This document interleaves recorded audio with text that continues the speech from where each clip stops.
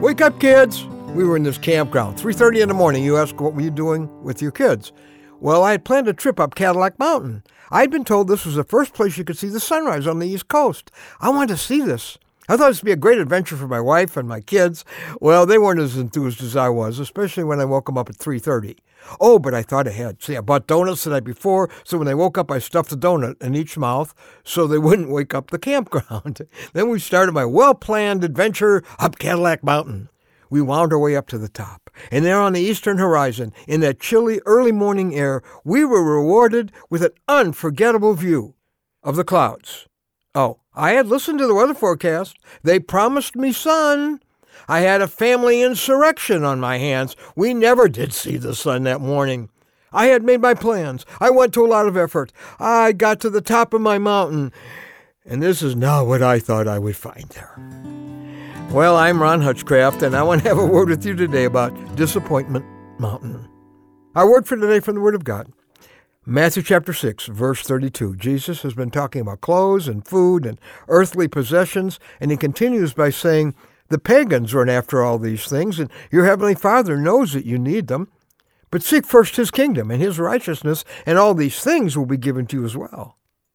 I think Jesus is sort of talking about two mountains you can climb.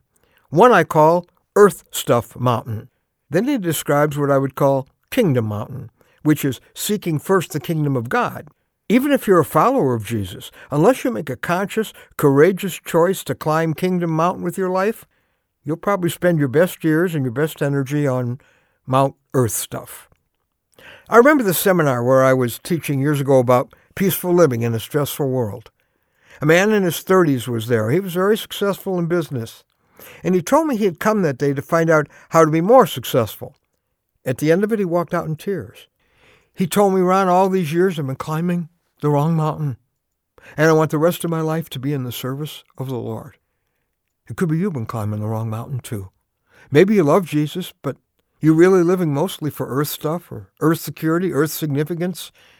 You have all your plans together, like when I tried to go up Cadillac Mountain. You've worked hard. You're getting to the top. But when you get to the top, you say, wait a minute, why am I so empty? This isn't the view I expected. It's called Disappointment Mountain. The Bible says God planted eternity in the hearts of men. So we're built for eternal things. Earth stuff can't do that. We need something that lasts forever. You know, Jesus stands there to challenge your daily value system. Not your official beliefs, but your real decision-making value system. Would you let him loosen your grip on all you've accumulated?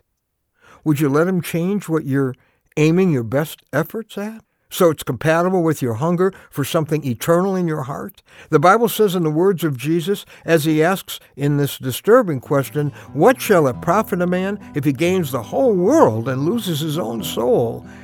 I wonder if that could be the pursuit you're on, the path you're on. You've gained so much, you've done well, you've fulfilled some of your dreams, but it's the wrong mountain.